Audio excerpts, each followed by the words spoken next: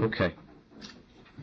We're in the new edition on page Shin Beis, Ois Lamed Aleph. Ois Lamed Aleph in the old edition, the old papers, whatever you have there to look on. Ois Lamed Aleph. Page 26.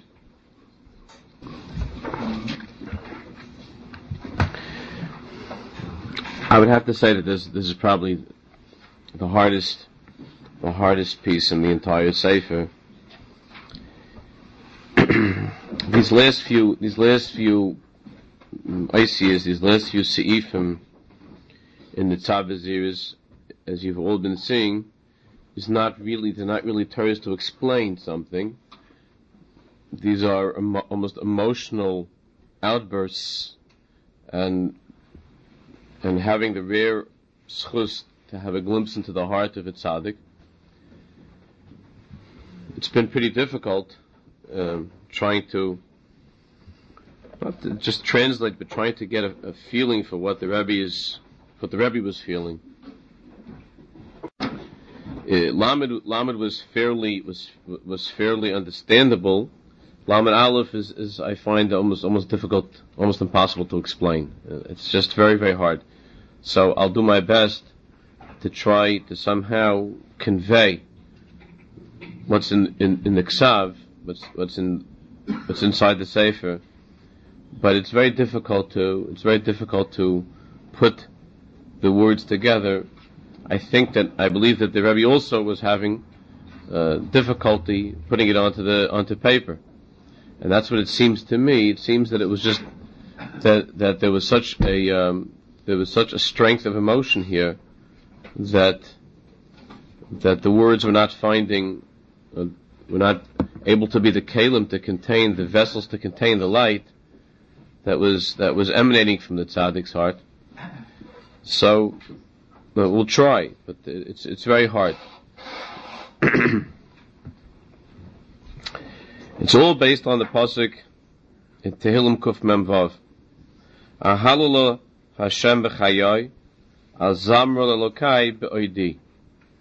Right? I will praise Hashem. I will praise Hashem with my life. In my life, with my life, we'll see in a few minutes.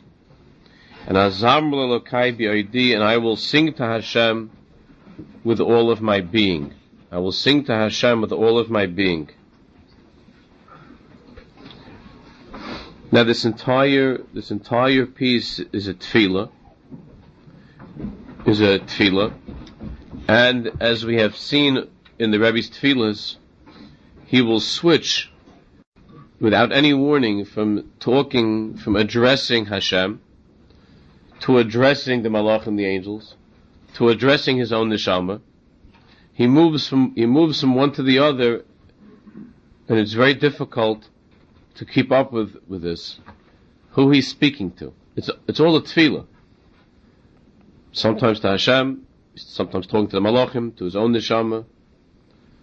So he begins clearly, Hashem Elokai. Again, this is here not unlike the rest of what we've been learning. This is really this is completely a tefillah. But when we learn the Rebbe's tefillahs, we have an opportunity to understand how a tzaddik thinks, and also the unique quality of the chassidus that the Piazetzna, that the Eish Kodesh stood for. Hashem Elokai, Moed Echsaif L'Kadshacha. I have a tremendous desire to experience your holiness, to sanctify your name. And I crave and long to praise your glorious name. And even more than this desire that I have to daven to you and to praise you, I offer to you my very self. I want to be able to give up my very life for you. Which in the end he did. He was killed al Kiddush Hashem. So he says, I want very much, I offer to my very soul and being. Levarach alahalal Hashem kadshach tamid, to be able to praise your holy name always. Ki ha'im ritzayni zeh asher li lahakdishacha. Is it that this will that I have, this desire that I have to sanctify and to praise you, Hashem, meaning, is this desire that I have to sanctify and praise you, Hashem, is it at least equal to my desire to stay alive? Can you imagine? Is it at least equal to my desire to stay alive? In other words, I say that I want to serve you, I want to praise you. It should be at least equal to my desire to live. This is how he's explaining Ahal Hashem b'chayai, right? I praise Hashem with my life. That one has to measure oneself. And to know, is he really prepared to offer himself up to Hashem? So the Rebbe says, V'ha'im chukasi lahalelcha K'tshukas hamalochim l'shirasa, and this longing that I have to praise you, can it be compared to the tshuka, to the longing of the angels in their song to sing? Ashema einig hatshuka ba'atzma kvar nemoigim, that the angels, the malachim, dissolve in the joy, in the longing, their yearning, and their bliss. Omipachda nemesim, and they melt in fear because of their fear. So can I compare to the malachim? Is this the same? Is my longing also in such a way? It's true that I want. It's true that I yearn for this. Aval gam makir es kaiten midasam. But I also recognize and acknowledge the smallness of my desire compared to how I should really want to serve Hashem, who is infinite, and compared to the angels. So the Rebbe says, I recognize and I acknowledge the smallness of my chukas, of my desire. V'nidka ruchi mibchisusam, and I am broken. My spirit is broken by the smallness of my chukas, of my desire to serve you.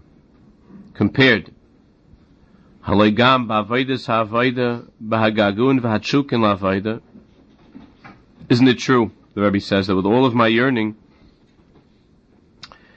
la'avoda, to serve you, Hashem, eini peireya es chayvi, I fall so short of what I owe you, Hashem. With all of the desire that I have to praise you and to sing to you, I fall so short of what I really owe you.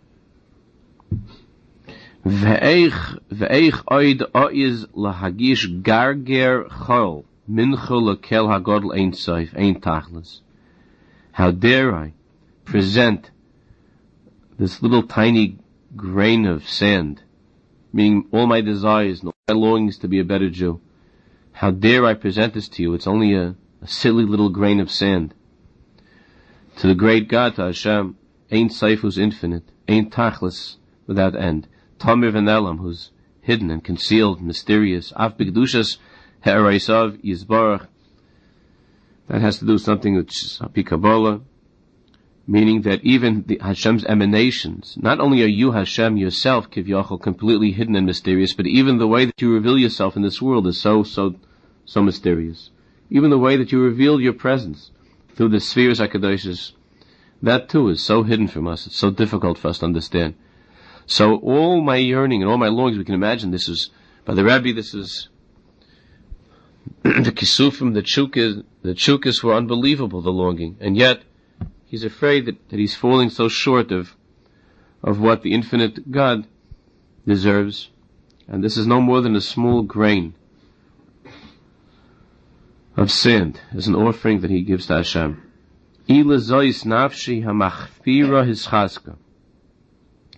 Now we've seen this theme throughout the Rebbe's tefillas. This is a constant in the Rebbe's tefillas, where he begins expressing the impossibility to express. He begins trying to express how futile and how absurd, absolutely absurd and ridiculous it is for him to be offering himself up to Hashem, and all of his avodah. How could it mean anything? What could it possibly be? That's how all of his tefillos begin. He feels completely lost, and then he begins to strengthen himself, as he does right now. And we see this happening as the tefillah progresses, for the Rebbe to gather strength. By the time the last tefillah ended in Ois Lamed, he was screaming at the angels. He was blasting the angels. How dare you?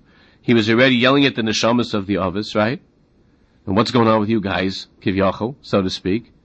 And even with the Kivyachal himself, he wasn't embarrassed about a Yiddish neshama, about a Jewish soul, nor about himself. But look how he approaches Hashem. Look how he comes to it. The humility and the broken heart with which he approaches Hashem, until he's able to gather up the strength.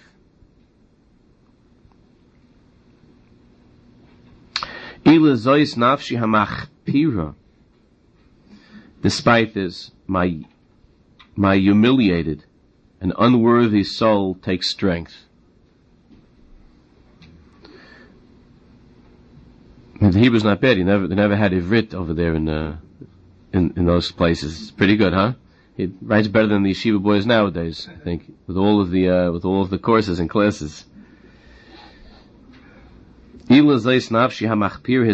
Despite this, my humiliated and unworthy soul has taken strength. Now, every word here is al pi Kabbalah also. The way he switches from nefesh to ruach, neshama, chaya, yechida, he's using the terminology of Kabbalah that discusses the deepest level of the soul. That we know that we're familiar with nefesh, ruach, and neshama. The difference between those three is not, we're not going to discuss the differences, but we're familiar at least with the terms nefesh, ruach, and neshama, even though in the Sfarim they're often used interchangeably. But the Rebbe also goes to that part that's called Chai and Yechida. The deepest, the soul of the soul is Chai Yechida. She says, despite this, my unworthy and humiliated soul takes strength. For Ruchi HaNidka, and my broken spirit, my oppressed spirit, his ametz, strengthens itself. V'yachad, and together my nefesh and my ruach, his nadvul, his maser, kulam l'halelcha, have volunteered, have come to give themselves over completely to praise you. More and more, yoisem his iris chukaisai. In other words, I'm limited here, the Rebbe says, in this world what I could do. I'm limited in the world, in this world, in the physical world, I'm limited. But therefore my chukis, my longings are no more than a grain of sand. However, my ruach, my neshama, my pnimius, the essence of a Jew, which is godliness, which is elokus, gives itself over more, yoisim his iris chukaisai, even beyond the extent of my own yearning. In other words, I don't feel this, and I don't know what it is, but I believe with all of my heart that the essence of who I am is capable of praising you, Hashem, and connecting to you beyond the extent of how much I feel that I want. Even though that feeling certainly would blow up the entire United States much more than any bomb. But in the Rebbe's mind, it certainly fell short. So he says, Lahalelcha b'chayai. That's what it means. Look how he translates, look how he explains when David Melch said, Ahal Hashem b'chayai. I will sing to you, Hashem, praise you with my life, and sing to you with all my being. This is a very beautiful and original interpretation of that pasuk. The Rebbe says, Lahalelcha b'chayai ulezamercha ba'aydi. That means, I believe that even though my longings, as I understand them, fall short, nevertheless, at this moment, my life, my inner life, and ulezamercha ba'aydi, and my being, which is inside of me, my inner being of who I am, is singing to you and praising you. V'chol oid garger mitzias bi yihiyeh, as long as there is a trace, literally a crumb or a granule of existence that is left in me. V'chut mimeni yimotzei, and just a thread of my being survives. Im migufi minafshi v'ruchi, from my body, my nefesh, my ruach, af min nishmosi, chayosi v'yichidosi, or those deeper levels of the soul of soul. He says, my yimotzei, if something is found, I will try, he says, legada l'shimcha, to glorify your name, eshav, that's my longing, ubebirkas kvaydcha eshka, and I will immerse myself and invest myself entirely into blessing you, Hashem. And I'm sorry, I'm just trying to translate. It's something you just have to, I guess, you have to be there. But I don't, look, we can't be back then, but we have to be there to try this, to look at this with awe, and to get an idea of what a human being is capable of. As kol atzmi, he says, my entire being, im sharshi, with the root to the root of my soul, b'shiroscha ani machlit l'shaved, I dedicate completely to you. So I'm dedicating to you, Hashem, those parts of me that I don't even understand them, but I'm dedicating everything that I have. Ahal Hashem b'chayai, with the essence of my life, azamru l'lokai b'oidi, with the very last drop of my being. I am singing to you. I'm singing to you. I'm offering myself to you. Kimihu ha'ish. Who is the person, he says? Kimihu ha'ish.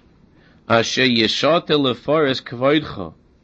Ulekadesh es kedushoscha rak b'moifiv.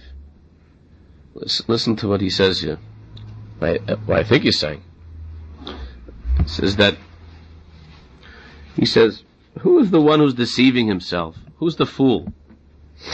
Who would only seek to praise you and glorify you and sanctify your name just with his mouth. Just with his mouth. Va'af im bahen es chayav yeshabed. Even if he did it his whole life. In other words, this person is his whole life davening and learning and singing. His whole life. Even if it was his whole life. Ha'im lo yichaser imrak bechaye gufa levad yistapek. Isn't something terribly missing? If he's satisfied just with serving Hashem with the life of his physical life, meaning just with his mouth, with singing, with davening, with saying the words, isn't he, how could he be satisfied with that? Vim chayosa lo yishabed, but if he doesn't dedicate and give over his being, in other words, that part of him that he can't express, he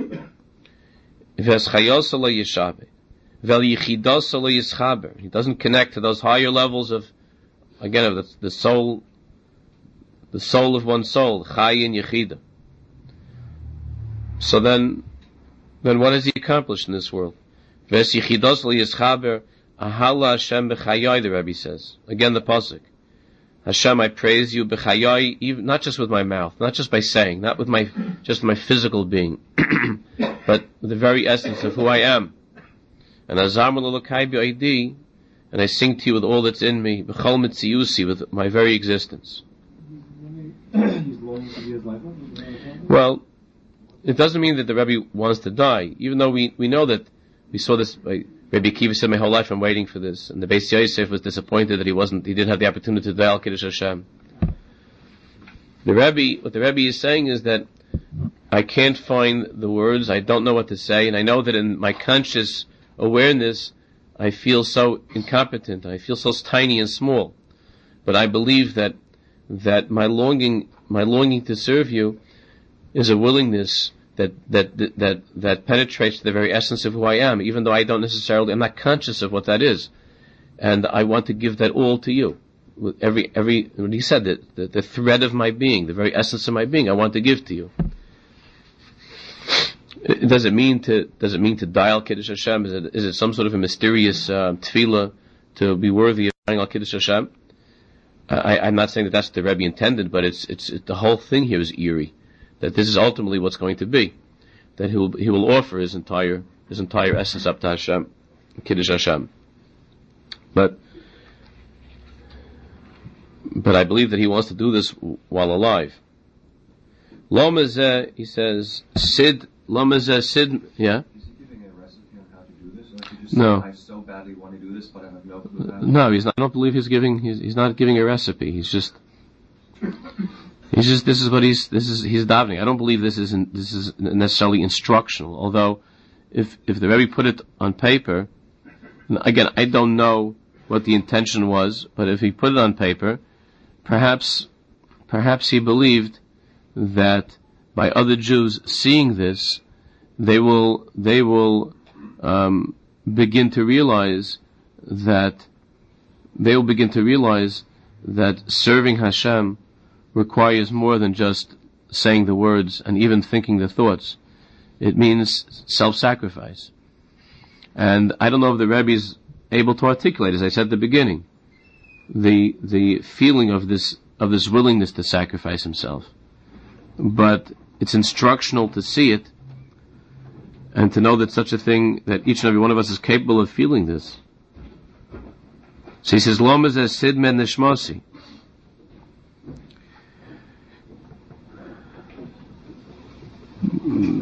How do you deceive me?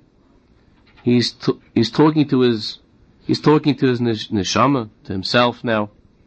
How do you deceive me by telling me, Krivas Elokai, that I'm really close to Hashem?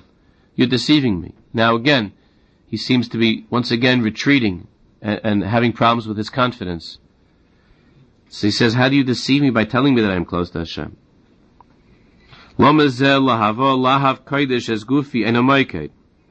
He's saying, if I really were close to Hashem, wouldn't it be true that my very body would become inflamed?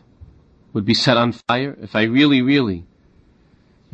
was close to Hashem, wouldn't my entire physical being be changed? So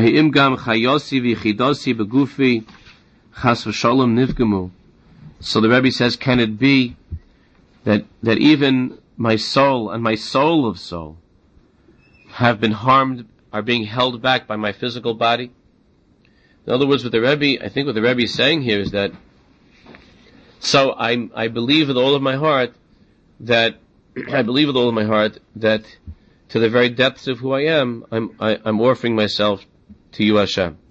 But then he's wondering, but if that were true, then how come I'm still able to eat and to drink? How come I'm still able to, how is it possible that this hasn't affected my physical life if it's something which is so real and so true? So then he's worried that, does it mean that, God forbid, that somehow even my soul has been affected, has been harmed by my physical body that's holding back my soul, that my soul has somehow been hurt on some level by my body? Kimadua, why is it, he says? Kimadua gush afar Sinai. So the Rebbe brings a raya. The Rebbe brings a proof. And he says, look, after all, Har Sinai was a physical place, was a clump of dirt. But it went on fire.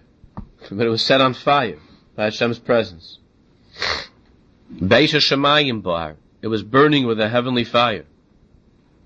Uba'ashan Hashem oznis abeg, and the smoke of Hashem was rising from it. V'hein kedushas Yisrael v'raimus min raimus hamalachim lomazez gufi merkavtan l'neshama l'sehafeichna. And if my neshama, if I sincerely seek to offer my being to Hashem, then why isn't my body beginning to burn with that passion, with that fire? Why don't I feel that? He doesn't mean like, why doesn't he ignite? Even though there were tzaddikim who did that. There are tzaddikim who did that. We were just talking about, in the Chassidus class, we were talking about, the Rebbe Rabbuna from Shizcha, right? Before the Chasna, what happened? The whole Maisa that we spoke about Monday night. There is such a thing, and we see by Reb Shimon Bar Yochai and by other tzaddikim, there was such a thing. Nevertheless, that's not what he's talking about. If I really, really wanted, if it's really true that my desire is really, really true, so then my physical life should be entirely transformed. I once mentioned to you, a couple of years ago, that one of the great contemporary Balei Musar, probably the greatest Balei Musar right now in the world, he should be healthy and well, is Reb Shlomo Wolbe, the author of magnificent Sefer, Svarim Alei Shor. So Rav Wolbe once said that he was in the Golan Heights, and he went to the top of a mountain in the Golan Heights, and he said never ever in his life was he so overwhelmed with the feeling of Hashem's presence. On this mountain, looking down on Hashem's world in Eretz Yisrael, he said that he experienced the most extraordinary dveikus to Hashem that he ever experienced. And he said that he was there for a while, and he was davening, whatever, singing, and then he said he went down, and there was a kiosk at the bottom, right, where you get drinks and stuff, and he said that I was pushing just like everybody else to get to the front of the line for my soda. Just like everybody else, I was pushing. And he says, what is it about a human being that 10 minutes before, I'm pushing to get into the Heichel of Mashiach, to get into Mashiach's chamber. I'm pushing to go beyond the angels, to go beyond the Malach. I'm pushing to offer my very essence to Hashem. And then 10 minutes later, I'm pushing to get a donut and a drink. So the Torah says, Rebbe, it's okay, it was a hot day probably, and you were climbing, and you weren't a youngster. You're entitled to have a soda. There's nothing wrong with having a soda. But the dichotomy was something that hurt him. Because that tzaddik also felt at that moment that this world should no longer mean anything to him. That his physical presence should be obliterated in the light of that experience. That's hard for us to imagine such a thing. But the tzaddikim feel this. And therefore the descent back into physical life was painful. Because it was a reminder that you only get these like momentary flights. And even those momentary flights, the Rebbe is questioning and constantly filled with doubt. Is it real? Is it real? Maybe it's not real. If it were real, then I wouldn't be anymore like earthbound. And it would change just like Har Sinai was, at least for that time, was set on fire. Something would change inside of my physical life. It would affect me in such a way. The Rebbe Reb Melech used to say that,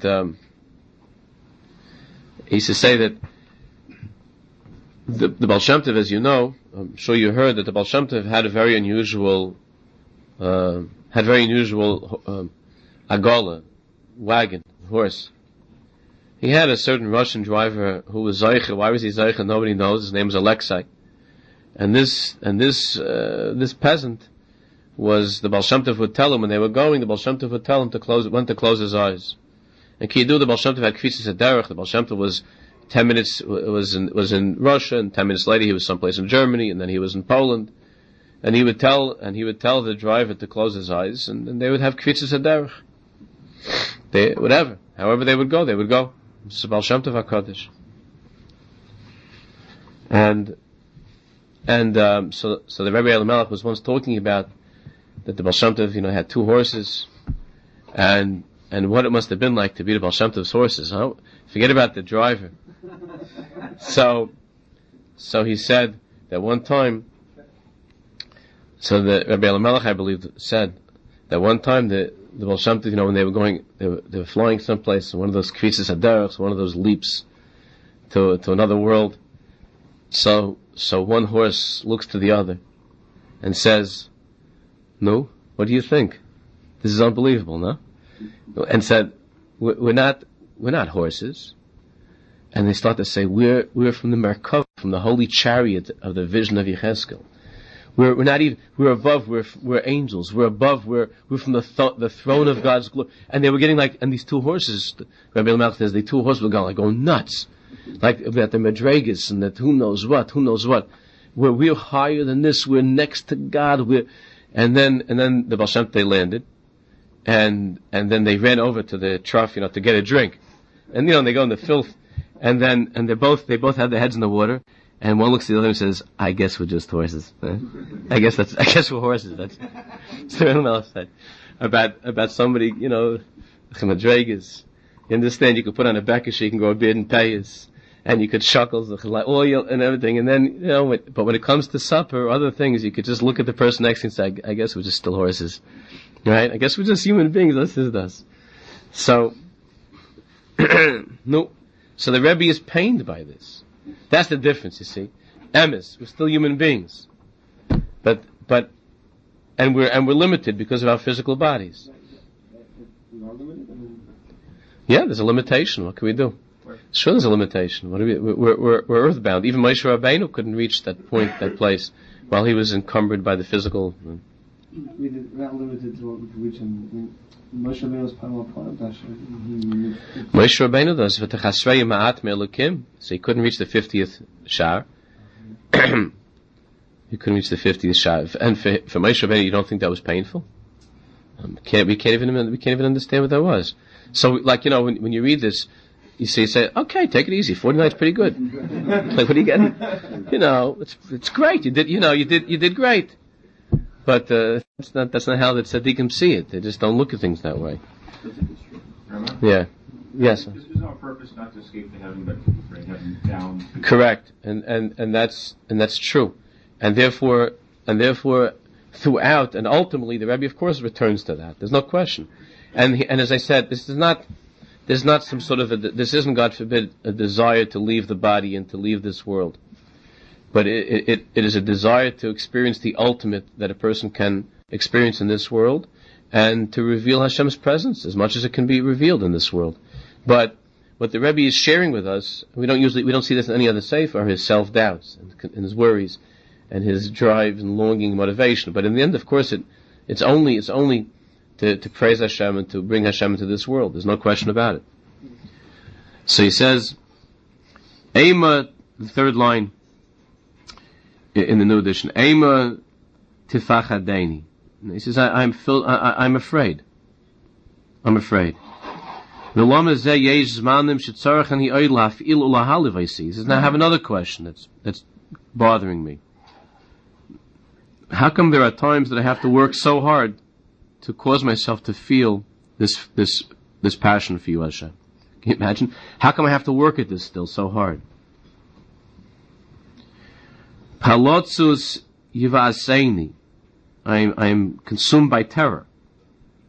Ribbon Shloim, so he talks now directly to Hashem.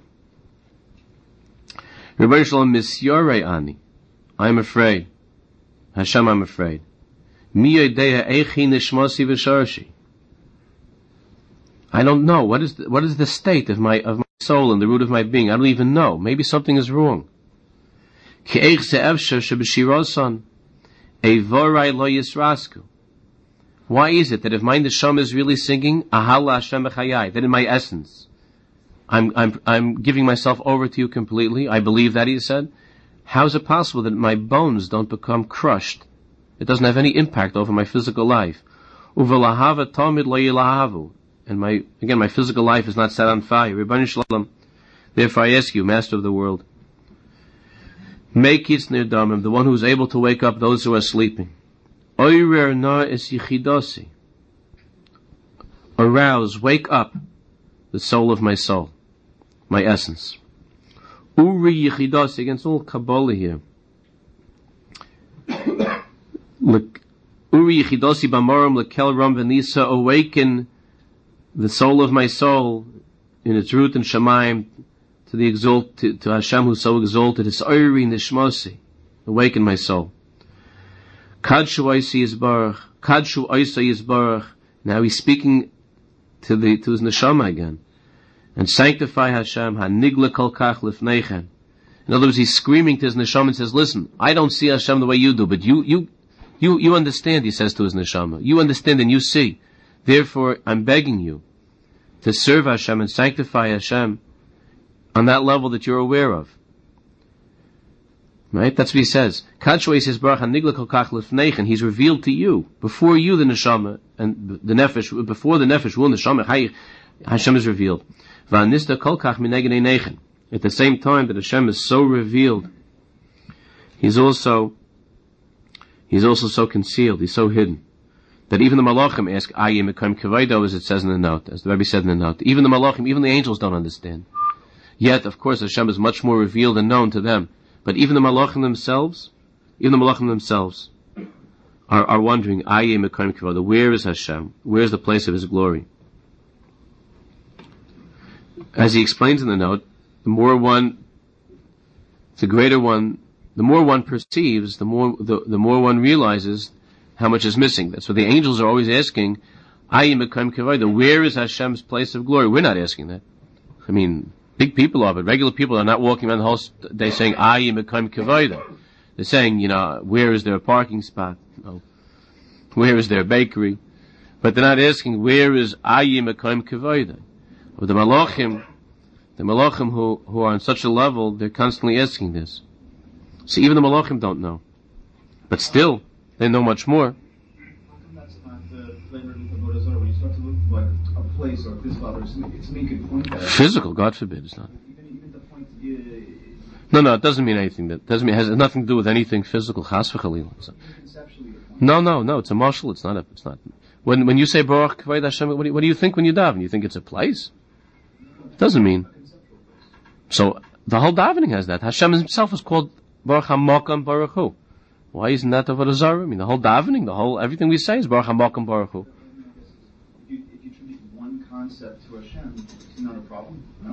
No, that's not. It's only a marshal of something that's not something that relates to anything physical at all.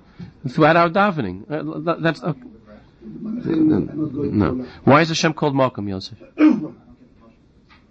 So okay, so that's Hashem is called Malkum. So that's something that again, I'm not going to go. I don't want to get sidetracked. That's a separate discussion. The Nefesh HaChaim, the Tanya, and all this I'm talk about it. It's the meaning of Baruch HaMakam Baruch Hu. It has nothing to do with God forbid the corporeality of Hashem, that there's something physical. Baruch HaMakam, it's just the opposite. But that's not for now. So? If the Ayin is in the Olam Atzilut, Ayin Makom for the Olam. That doesn't make a difference, even in that world of Atzilus. Atzilus only means Eitzel, it means near, it doesn't mean there. They're not Chalila. Even the Malachim are not. And the Shomas are higher than the Malach. So he says, Af ruchi v'nafshi garshu v'rashu. He says, my ruach and my nefesh are garshu v'rashu, are tumulting, making noise, a rash. His masru kulchem, he calls out to his ruach, his nefesh. His masru kulchem l'kadesh ha'isai b'kedusha tamid b'li hefsek. Give yourselves over completely to serve Hashem without cease, without stopping. Ad l'netzach, as a netzach takdisha. Ad l'netzach, forever and ever.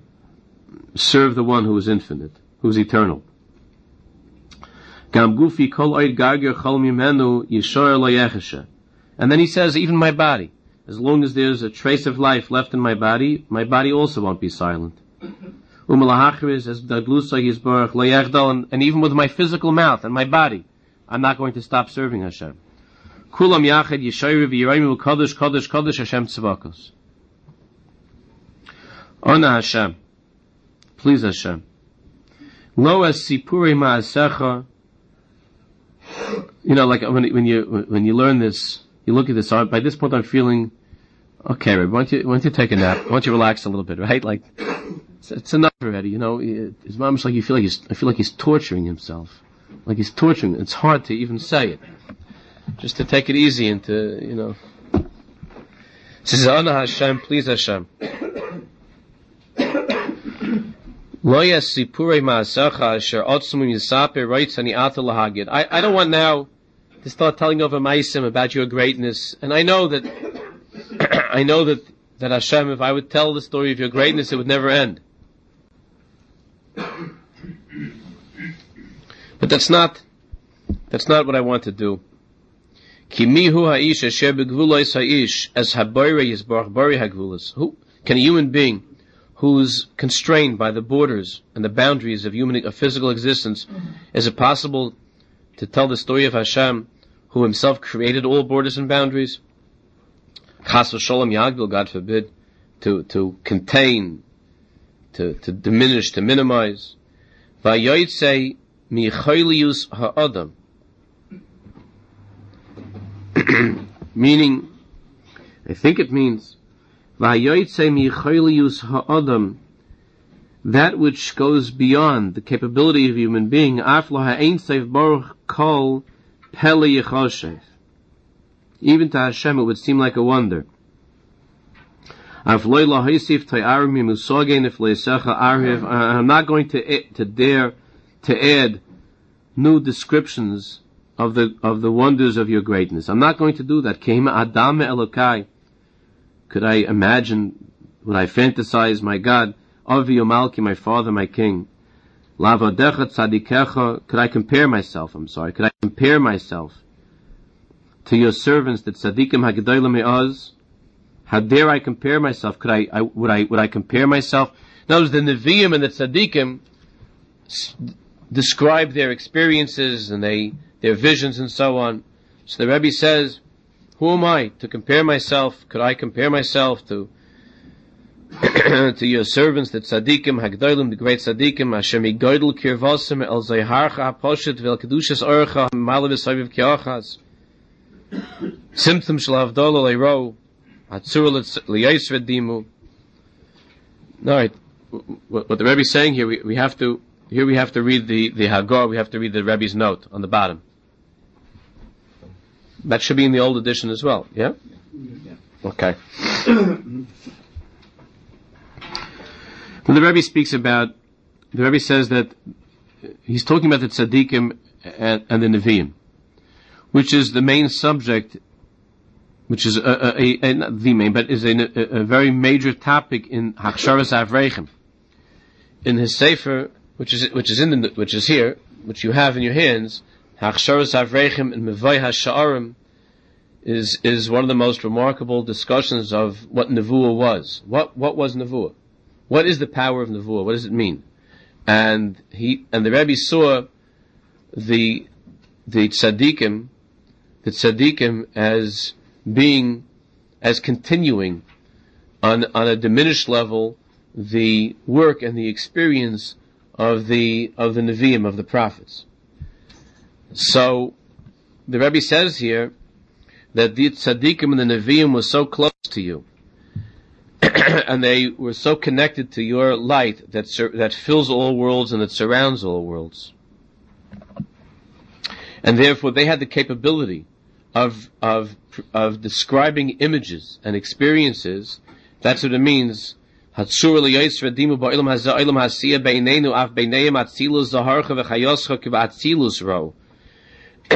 Nevi'im and the tzaddikim, anything that they saw in this physical world, whatever they looked at, they saw only you, Hashem. Everything in this world, in the eyes of the tzaddik, in the eyes of a navi, is a mashal for something else. For the nimshal is something that they understood, something from the higher world. Everything that tzaddik, everything the navi sees is only a mashal, is only a parable. It's only some sort of a representation of something much greater. Everywhere that tzaddik and the navi looked, they saw godliness, they saw elokus. Look at the note on the bottom. Hagar, the final note. Well, in this edition on the page, the final note. Kihu yisbarach b'chinas atu ad shaloi nivra v'atuhu misha nivra. Ba'ein chiluk v'hevdel. There is no difference in Hashem's essence. Nothing has changed from before creation to now that there is a creation. V'rak lonu ha'hevdel. Only to us we experience this as different. There's something different. There are changes. Loisha ein etzloi olam, which does not mean that Hashem doesn't know of the world, God forbid. In other words, there were certain religious philosophers who couldn't accept that God has any connection to this world or cares about the world because of his greatness. This is a source. Historically, this is one of the most powerful sources of heresy, which ironically began with very, very extreme faith. It began with a belief in Hashem's greatness that's so powerful, it's so strong, that it couldn't be that Hashem cares about this world. It couldn't be that Hashem senses the world, and that everything, all of existence, is simply dissolved into God's infinite being, to the point that there's no separation between him and the world. This is something that when you look in certain svarim, it seems sometimes that that's what they're saying. That's only because you don't understand, especially when one learns Tanya in certain places, it would give, God forbid, the impression that this is what he's saying, which caused the Misnagdim to be very, very upset. When Reb Chaim Volozhin says the same thing throughout Nefesh HaChaim. But the Misnagdim suspected the Balatanya, God forbid, of certain heretical chas v'sholom, certain heretical ideas about. So the Rebbe explains here that this doesn't mean the fact that Hashem is that he's not changed by creation. To him, it's all the same. Does not mean that the world doesn't exist in Hashem's eyes. He says, let me explain with a little bit of a mashal, with an example. So the Rebbe says, Shahakotten, I'm sorry, you can see this with a mashal. For instance, whenever you give a mashal, right? So you start off a mashal. What's a mashal? Once there was a prince who wasn't behaving, and the king sent him away from the king. Really loved the prince, right? Almost every mashal, the king really loved the prince, but because of the problems, the king sent the prince away, and the prince felt, when he was in that terrible place, that he felt a tremendous longing for the king, and that ultimately they met someplace in between. Okay, it's a mashal. So the king is Hashem, and the prince is the Jewish people, and so on and so forth, and the place far away is Golus. Okay, whatever the mashal is, whatever it is. So he says, now when you tell a mashal to a child, which is one of the most powerful tools of teaching, right? One of those powerful tools in teaching is to use mashalim. You know, we grew up with the Dubna Magid's mashalim. You know, it's like part of you know, it should be part of the diet of every child growing up, and the adults also. A mashal is very powerful. He says, however, there's a difference between how a child understands the mashal and how an adult understands. So he says, now when you tell the mashal to a child, and you make it interesting and exciting, now you describe in great detail what the palace looked like, and there was this and the gold and the silver and how the prince looked, and you know, you make it very, because that's how you teach, and you make it very interesting, exciting. You know what happens to the kids? They get completely and totally absorbed and lost in what? In the mashal. They get, and then when the Rebbe says afterwards that this is Hashem, that doesn't mean anything. They couldn't care less about that. They're still in the palace. Wow, this is beautiful.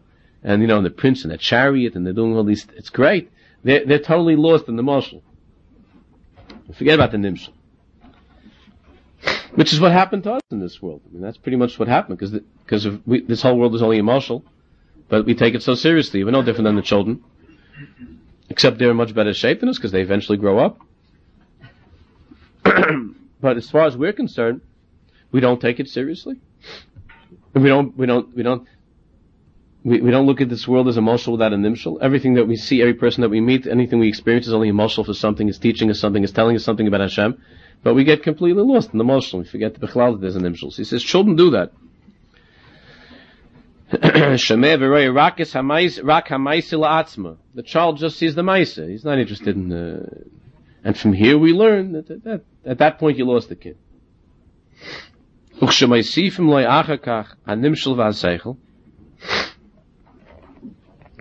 That's why I always say, whenever, all the years that I'm teaching, so let's say, so the kids will say, Rabbi, not to have the regular class, could we schmooze, could we ask you something? So, I always begin by saying, you want to talk, we'll talk, but I'm not talking about Gilgulim or Tchias HaMeisim or Mashiach. We want to talk about Shabbos, talk about Shabbos. We want to talk about davening, about kashrus. We want to talk about whatever. But I'm not talking about Gilgulim, because this is just, it's not true. I believe in all these things to the very essence of who I am. I believe in all those things. In a very simple way, I believe in everything. But what they want, are Maisalach. The whole Yiddishkeit should be Maisalach. The Nimshal they don't want, because the Nimshal obligates. The Nimshal demands. The Mashal is just a movie.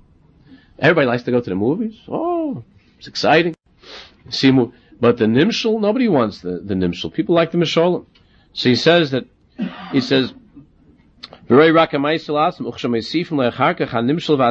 then afterwards, when you explain to the child the Nimshal, what is the meaning, and what's the Seichel, and what is the deeper meaning, the deeper Seichel, then if you're a good teacher, even though the kid gets stuck in the Maisa, but if you're a good teacher, you could bring the kid out from the mashal, right? Draw him out from the mashal. That's the whole point, otherwise why would we do it? You draw the kid out from the mashal, and you try to bring him to the nimshal, to the seichel. You try to bring him up in the seichel to understand. The gam oz raya hevdel shall shnei dvar. But even then, so now you got the kids are right. So now he understands the king is Hashem, and the prince is Yisrael, is the Jewish people. And the palace is Yerushalayim, is the Beis HaMikdash. And the bad evil place is the 5 towns, right? So you already got him to understand. You got him to understand the moshel and the nimshel. So he got it. But still, how does he think of it? As 2 things. He still sees before him a moshel and a nimshel. And that's very hard to get out of your head. There's the moshel and there's the nimshel. And if he goes over in his head, he has to think again about all the details. So in this story, this is like this, and this means that. If you ever had the schus to read one of Rabbi Nachman Breslov's stories, his stories are the most unbelievable things in the world, where every single detail, like in the story, Rabbi Nachman will say, and this thing tilted this way. And when it tilted this way, so the sun reflected off of that. Every single thing is all Kabbalah, Sisrei Torah Mamish, secrets of Torah. That there are Perushim that are written on every story, what he said. And it's hard to imagine. The man stood there, and he said these stories. The story of the 13 beggars, half-ladika things that is possible. And the details, so I've learned those stories many, many times over the years. And I've learned the Perushim many times over the years. But still, it's impossible in my mind to separate. I always have to go back to the story and to be in the moshel, to get back to the nimshel. So the Rebbe says, "Ha-nimshel ha-moshel kedei lahavina yaser." In order to understand it more, he has to constantly see before him the moshel and the nimshel. Masha'ein kein ha-chacham ha-mitzamtzim es daita va-seichel ha-moshel. But that's not the case with the chacham. He says the chacham is able. Even though the Chacham also heard the Moshel, but once the Chacham connects deeply to the Nimshol, he drops. It's like he lets go of the Moshel. It's like the rocket just lets go of it doesn't need that anymore. That ignited it, right? I don't know any of the terms, but with the rocket, and then it lets go of that. Once everybody gets beyond this world, so it drops off that. It doesn't need it anymore. So it's true that even the Chacham needs the Moshel to get started. And the moshel, he's jettisoned outside of this world, but then the chacham drops the moshel. He doesn't need the moshel anymore, and he becomes completely bound up in the world of the nimshel.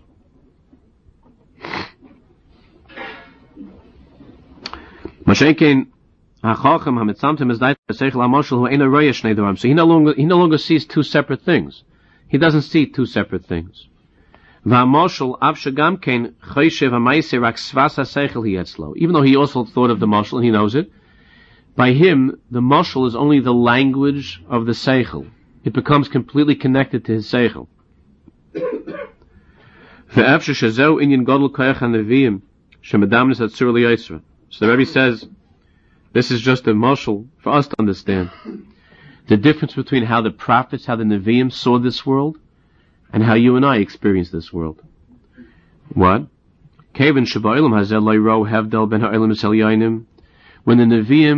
Nevi'im looked at the rivers, the lakes, the trees, the birds, the rocks, when they looked at that, they saw the Nimshal completely. To them, there was no difference between looking at that mountain and looking at the Kisei HaKavod.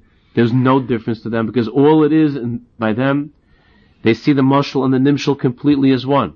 They're not separate by the Tzaddik and by the Nevi'im. It's one. 1 second.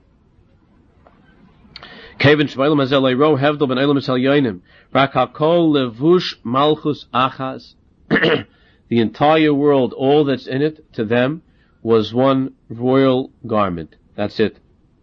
Now, coming back to the original thing, but still, does that mean that doesn't mean that the Nevi'im didn't see a world? That doesn't mean that the Nevi'im didn't say that to get to Yerushalayim you have to go on this road, you have to go on that road. And it doesn't mean that the Navi didn't have breakfast, lunch, and supper. It doesn't mean that the Navi wasn't aware of the world. Certainly the Navi was aware of the world, but his awareness of the world was completely bound with the Nimshal. So too, Kivyochel, just a mashal. We shouldn't get stuck in the mashal. Just a mashal. The fact that Hashem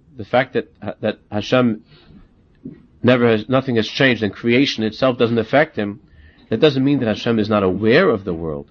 It doesn't mean that Hashem Kivyochel doesn't sense the world. But it means that in Hashem's eyes, of course, even the Nevi'im, but in Hashem's eyes, how much more so, there's no separation between this world and the world of truth. There's no separation. It's all a levush, it's all a garment. What is it? Like the tzaddik, you didn't see it as hard as you saw the Sorry? The last explanation of the Rebbe, is that like the tzaddik who could only see Osios when he was looking at Yeah. Right. Well, that was once the tzaddik is able, at that point, the tzaddik was no longer able to see the mashal. The tzaddikim, before they die, they can't see the mashal anymore. They don't see anymore. They just see the nimshals. That's why we spoke about that. The Baal Tanya only saw the letters of the Aleph Beis before he died. He couldn't see the mashal anymore. Just he saw the nimshal. But you have to understand, even the letters of the Aleph Beis, still a mashal. The letters of the Aleph Beis are still tziyurim. They're still images and forms. The last second, of course, that's something that wasn't possible for us to hear. What the tzaddik is able to sense the last second as he crosses from this world to the next world. But even the Isis, even the letters, have physical bodies, are symbols, expressions of something else. But this is so the Rebbe. Let's just say, come back to the actual text. So what the Rebbe is saying here is that he says, "My father, my king, what am I? I'm not a Navi. I'm not a tzaddik." He says, when the Nevi'im and the tzaddikim looked at this world, all they saw was you, Hashem. All they saw was the Nimshal.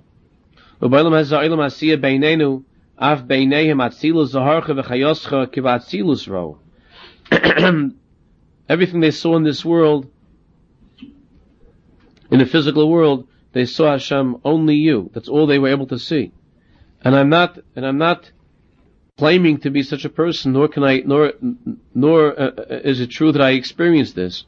But the Rebbe is saying how this is something which hurts him. So therefore he says, "Ubegadlus kedushasam zayis." He's speaking about the tzaddikim and the neviim. Ubegadlus kedushasam zayis, and in the greatness of their holiness, meaning of the tzaddikim and the neviim.